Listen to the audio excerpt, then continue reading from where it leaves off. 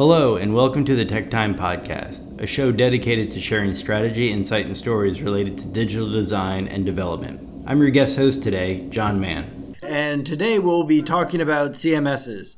I'd like to introduce Matt Toigo from the DC office. Go ahead, Matt. Hey, this is Matt Toigo. I'm the Director of Engineering down here in the DC office, and I've run into a lot of CMS platforms and CMS problems and CMS decisions for all of our clients at my 3.5 years at Huge, and just like to talk through those and kind of just advise the big federal government client on which CMS to pick too. Great. So I know we were briefly talking earlier about different philosophies of CMSs. So tell us some of those philosophies and the pros and cons of each. So I feel like there's three philosophical approaches to CMS design.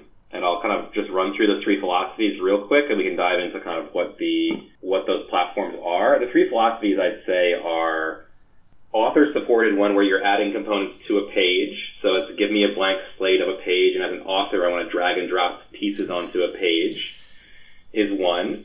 There's what I call website in a box, where website in a box is a very complete website, but has a lot of opinions on kind of how it does things. And then there's finally the blank slate CMSs, which are much more do whatever front-end work you want, and then I'll insert content where you tell me to. So those are the three kind of buckets of CMSs I've seen, and we've kind of interfaced with all three of them here at Huge.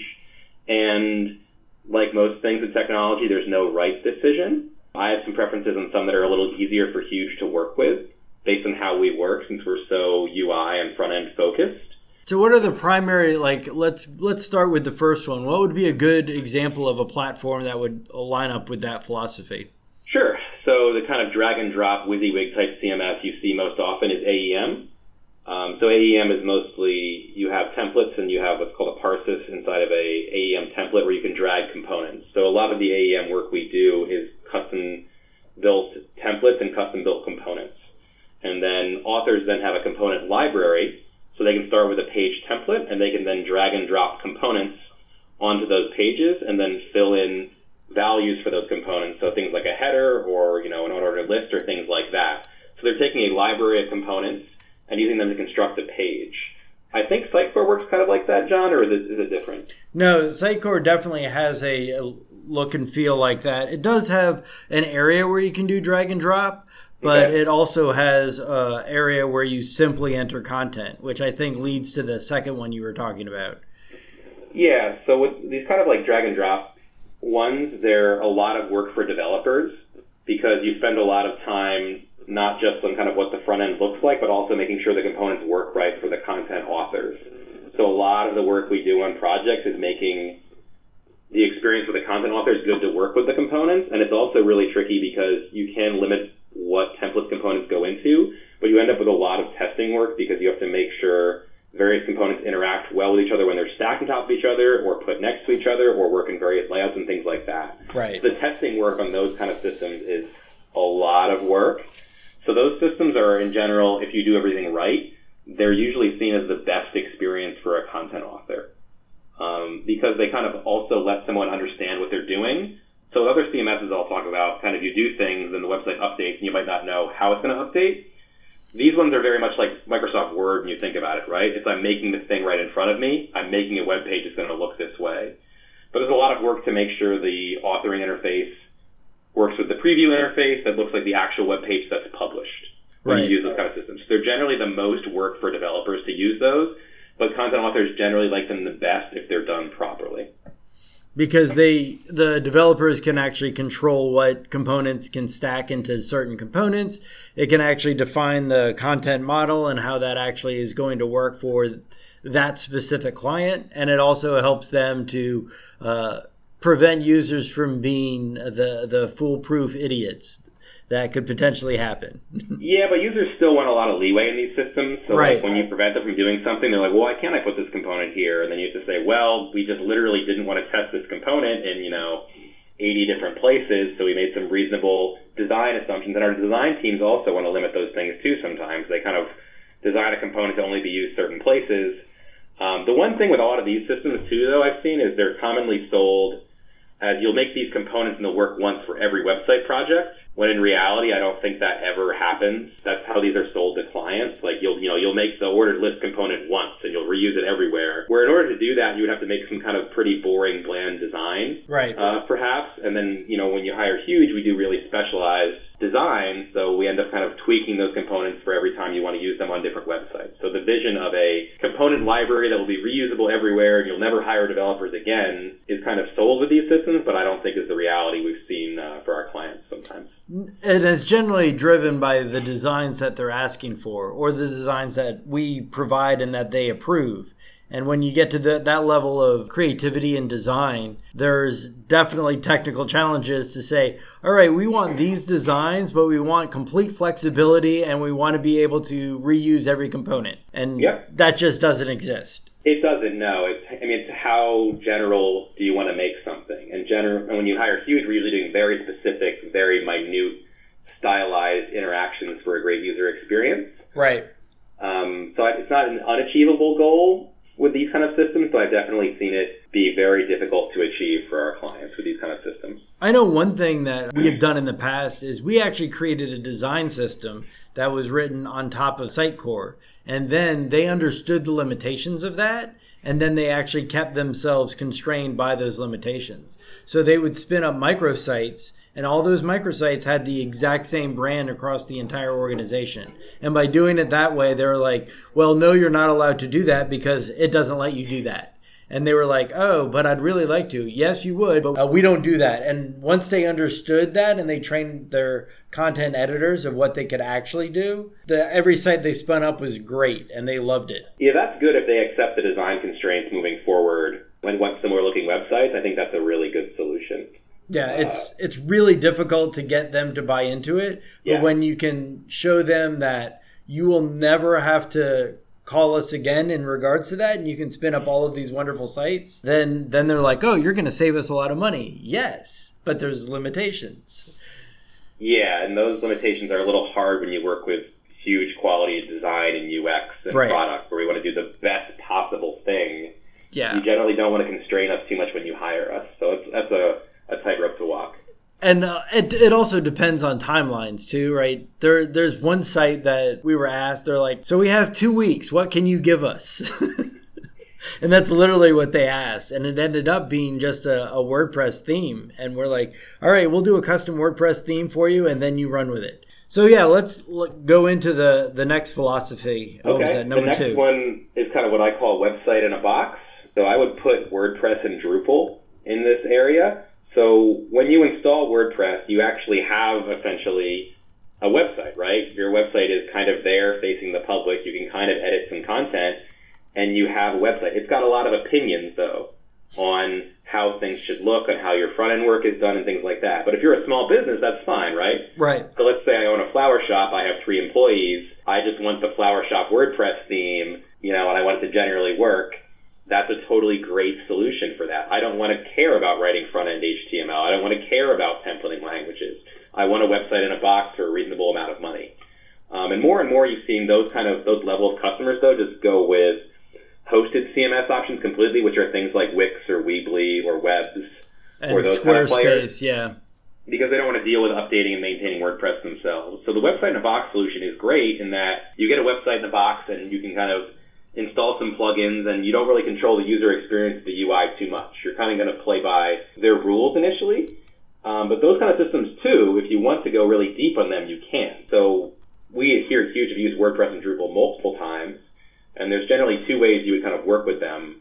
The first is with their theming layers, and I honestly can't stand either of the theming layers for these, because what happens at Huge is we end up with our front-end engineers needing to understand WordPress or Drupal theming, which is, it takes a little bit of time to learn via the hook system and things like that in Drupal, and it's not always easy. So what you actually end up doing is not just writing your theming and front-end code, you have to kind of write code to almost stop it from doing what it was originally going to do. Right. So I feel like in those scenarios, you actually end up with more technical debt and more code because you had to tell it to not do the thing it was going to do. Instead of outputting this HTML, output this HTML here. And you end up with a lot of kind of knowledge where you need to actually implement your own front-end work in that theming layer. You can do it. So there's nothing you can't do as far as front-end theming with those. It's just you have to have a really deep understanding of those theming layers in like Drupal and WordPress and kind of how to override them, which is a little tricky sometimes for sure. Well, one of the things I've seen, I mean, I'm most familiar with WordPress, and one of the things I've seen in regards to some themes is there's like 3 different ways to override functionality. And I have seen most people override it incorrectly. Yeah, so it's tough, right? It's kind of the Wild West when you get into those theming layers. I think Drupal's better now and uses Twig. You can use Twig for Drupal templating, which is a pretty lightweight PHP-based templating language. But I mean, the times I've dealt with it was just PHP all over the place in the theming layer. Right. It was super messy. No, I saw people actually doing updates directly to WordPress code, and then WordPress gets updated and they lose everything. And they're like, hey, what happened to my theme? I was like, you actually updated the core functions of WordPress. You didn't actually create a theme. Yeah, and so that gets to the other way people use WordPress and Drupal, which one of the big projects I worked on at Huge was headless Drupal. And headless just means that there's no presentation theming layer logic inside of WordPress or Drupal. It means their job is just to output feeds of JSON. Then you can build another application somewhere else to consume those feeds of JSON, and then just do whatever you want with the presentation layer. These are attractive because our front-end engineers can generally work with them really quickly. To say to a front-end engineer, hey, do you want to parse a feed of JSON or do you want to understand WordPress theming? You know, that's an easy sell. That's literally 10 times more work to do the WordPress theming than probably parse the JSON structure to get the content they want, right? Especially when they're familiar with all of the front-end frameworks out there, like Vue, Angular, and React. Oh, yeah.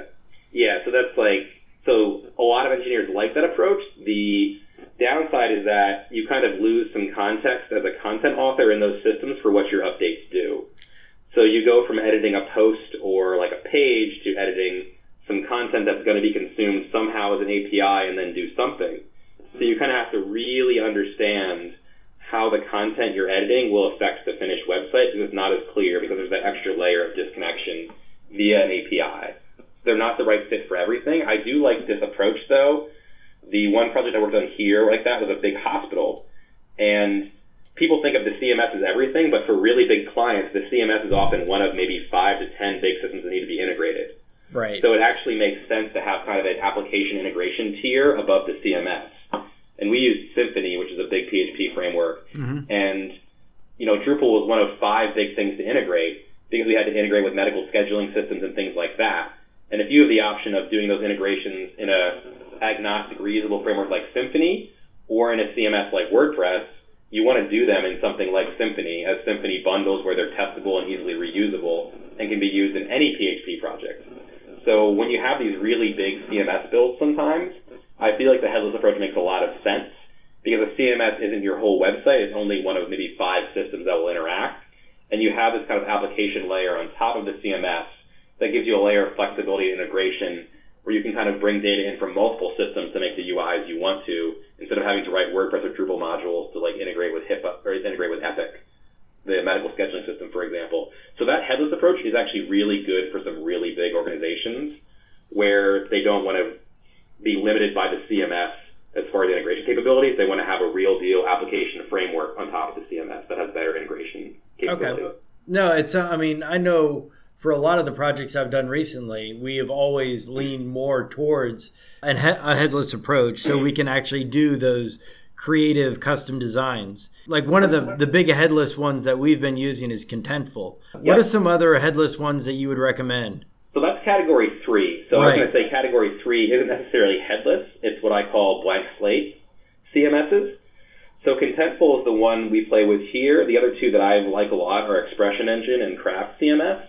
And they're a little different than headless, but let's talk about this too. So when I say blank slate, if WordPress is website in a box, Craft, Expression Engine, and Contentful, they have no front-end work at all, right? Right. You have to write all of your front-end work, which for Huge is a really good fit because we're going to write all our front-end work anyway. Right. We're going to do super specialized designs. We want to control where our breakpoints are. We want to do the best front-end work possible and tweak it and move things around a tiny bit. So you're getting a full custom front-end from Huge no matter what. So starting with a platform that needs a full custom front end is a really good fit for working with Huge, because we're not going to fight WordPress theming. We're not going to fight how AEM or Sitecore might want to do things. We're just giving a blank slate to paint whatever we want to on top.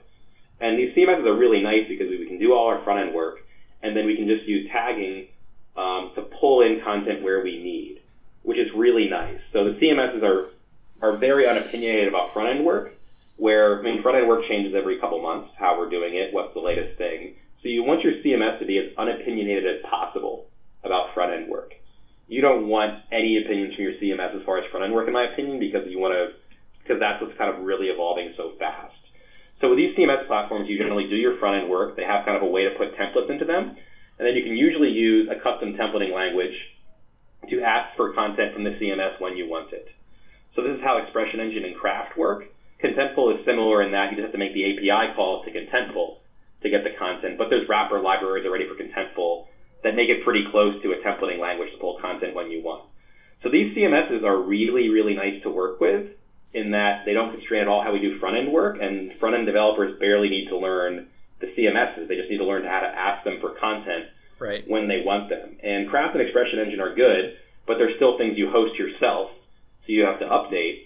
Contentful is a total game changer because you don't have to update or patch or maintain security or any of those things, where we have clients who have whole teams to manage their CMS platforms because they're so complex. Right. We show them Contentful and say, oh, it's $500 a month, and you'll never have to patch it or have a team that runs it. And it's a game changer because they spend so much money on that. So there's even cases where Contentful isn't as much of a good fit for a client, but they're so burned out on CMS maintenance costs. It's such a nice deal for them to not have to worry about CMS maintenance and patching, or things like WordPress and Drupal where you're aligning like 20 or 30 user-contributed modules and having to patch them, and they might not be aligned with the upgrade cycle of WordPress or Drupal, are major problems and nasty problems to deal with. So some clients really like Contentful. It's also just easy to start using too. So like you don't have to commit to a CMS migration. You can have a legacy CMS and say like, well, I just want this one page maybe to pull in some content from Contentful.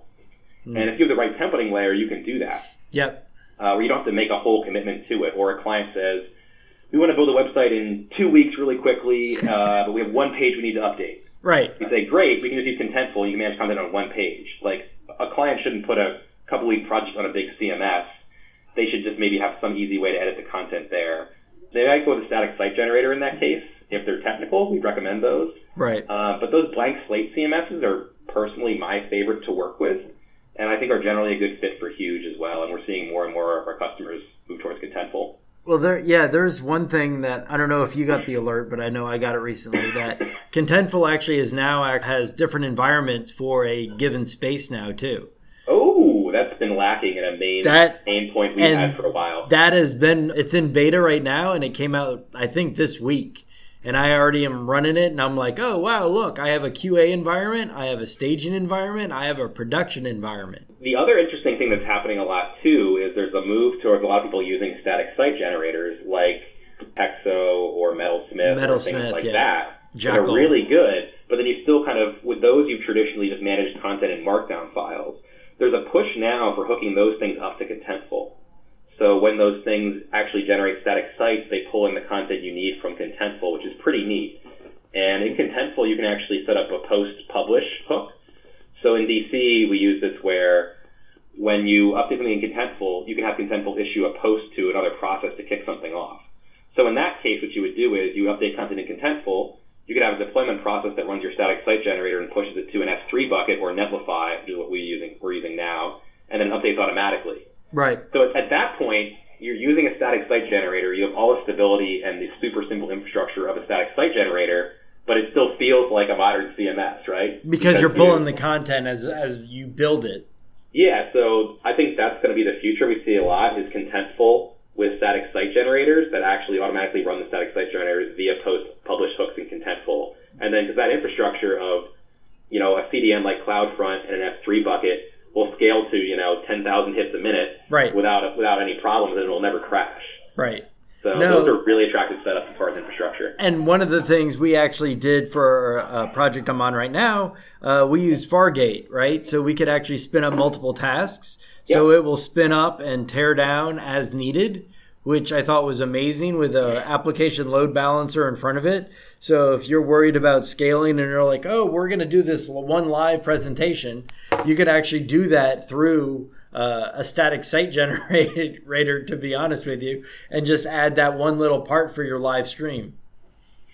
Yeah. Netlify is the one really cool host there that's kind of built for static site generators. You have a CDN built in. It's super easy to integrate with everything. You can give it a build the site command.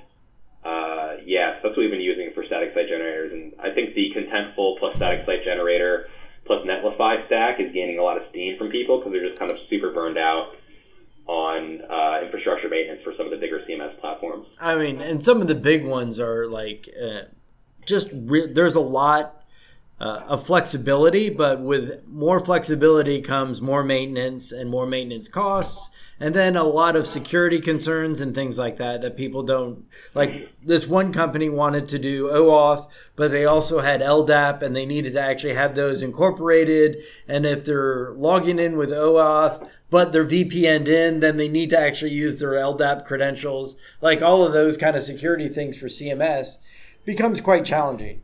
The other thing, too, with the bigger CMSs is really often they're sold with this giant suite of capabilities, and I rarely see clients actually use the suite of capabilities they were sold. They're generally only using, some clients use those full feature sets, yes, but a lot of clients don't touch those full feature sets, and they would be fine with something like Contentful or something that didn't quite have all those features that they paid for. I think most of the clients that I've interacted with end up going, we want to be able to track our users in regards to their workflows, and we want to be able to update content quickly. And those are the big two. And roll back if there's a problem and have revisions. Right. And obviously there's generally some level of security, but most of the sites, we're not building out even these monstrous e-commerce sites. They're just a lot of times just marketing sites for them and rebrands. And they want all of that wonderful design that we give them. And then they want it all bucketed really, really nice and neatly in some kind of CMS. And they don't even know what that means. So I think when we provide them with these various options and explain, hey, this is why you want to go with headless, because all you have to do is enter your content, and then the designs can be whatever you want. Yeah, those things, like these headless CMSs are getting introduced more and more often just due to time constraints. Right. So clients say, we need to stand this up in a month. We say, okay, there's no way we can do this in your enterprise CMS. How about we just do this and hook Contentful up to it or something like that? And then if you want to move it in, we can work with you on that. And sometimes they don't ever end up moving it in. They just leave it. And they're like, well, this is good enough, right? This works.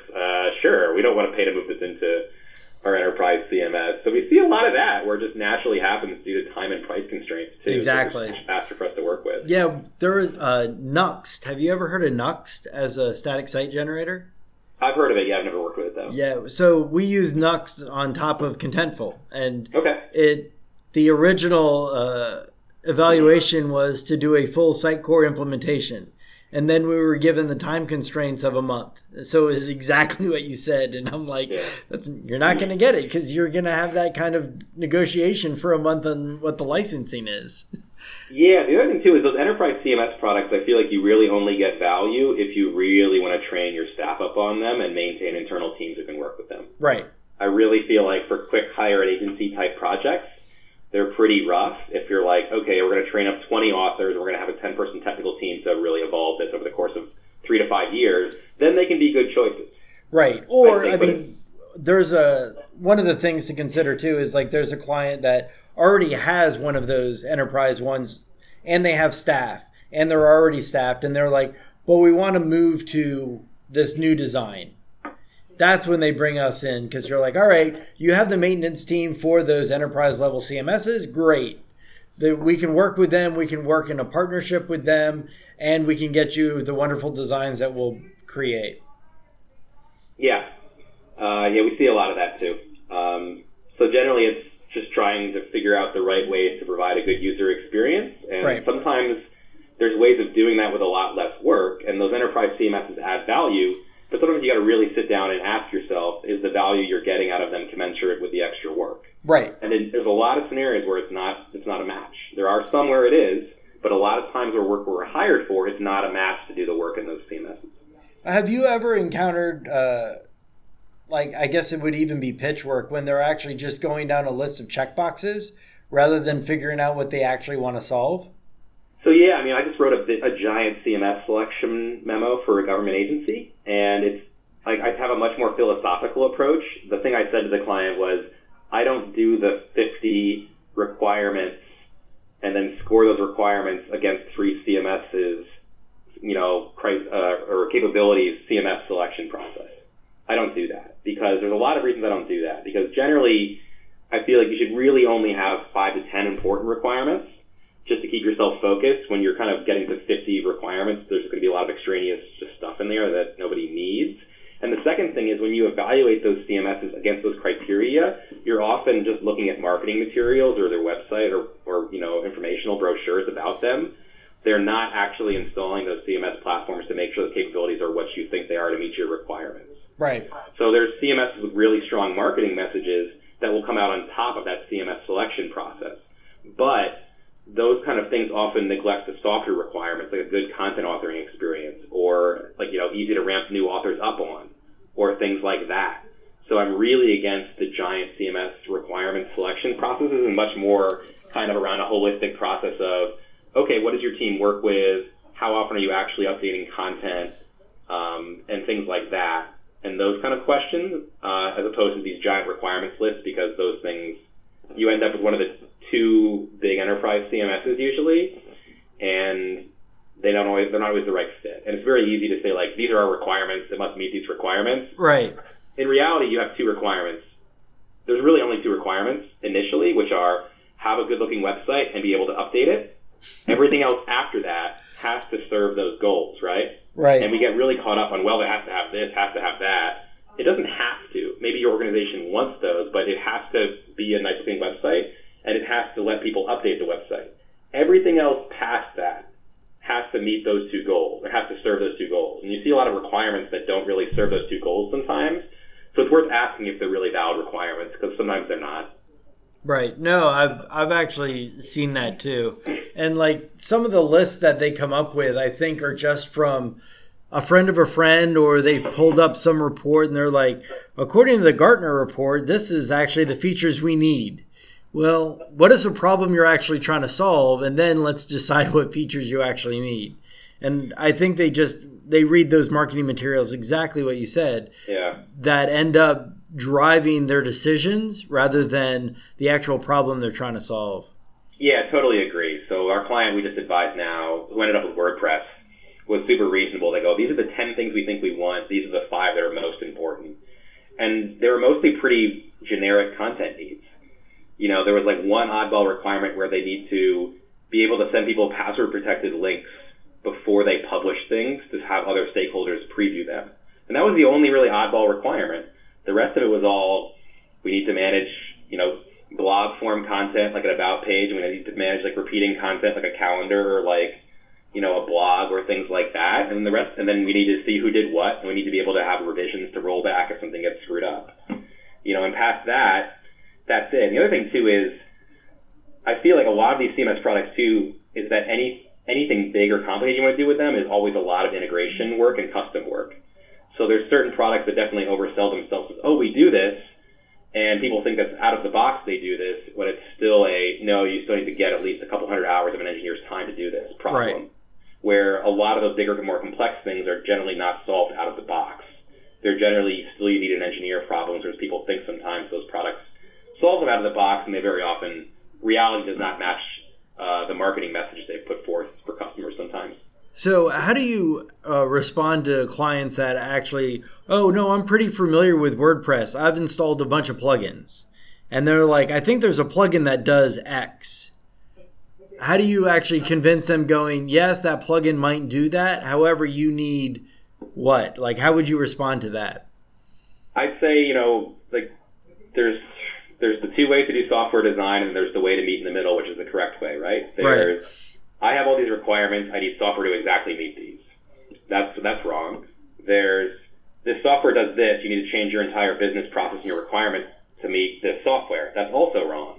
The right approach is to say, okay, maybe I can change how I wanted to do something a little bit, and then the software will meet me in the middle without too much custom work. And that's the right way. So I would look at what the WordPress plugin would be and say, what's the goal you're trying to accomplish before we even look at the plugin? and say, okay, does the plugin generally let you achieve that? The problem is clients sometimes actually solution too much with their requirements, right? Yes. That's the thing. So that's why they see, well, this is how I need this to work. You know, it needs to work this way, and it might not need to work that way to get to the goal they want. So I would probably talk to them, what's the goal you want to achieve, like being able to roll back content, for example, and then we'd see if there was a WordPress plugin to meet their goal, and then maybe it wasn't exactly what they wanted, but it would still let them achieve their goal. Maybe not the way they originally envisioned or wanted it to work in the product, but it still lets them do what they wanted to at the end of the day, like to meet their kind of business requirements they have. So I'd approach it that way. Right. And then, sometimes we have to do custom plugins from scratch if it's something really weird. But in general, like I said, a lot of these content needs are not new. Like managing content on a website is not some new recent problem. It's a very worked on problem is what I tell them. So if people have kind of developed plugins that work as good solutions, generally, you should really think if your business processes can adapt to those good general solutions that a lot of people use and like. Cool. Well, I think we're actually coming up on our time. Is there anything else you'd want to cover? No, I think that was it. I think just always be a little skeptical too when people try to sell you stuff. Some of these places have CMS products have super strong marketing messages and they have good products too.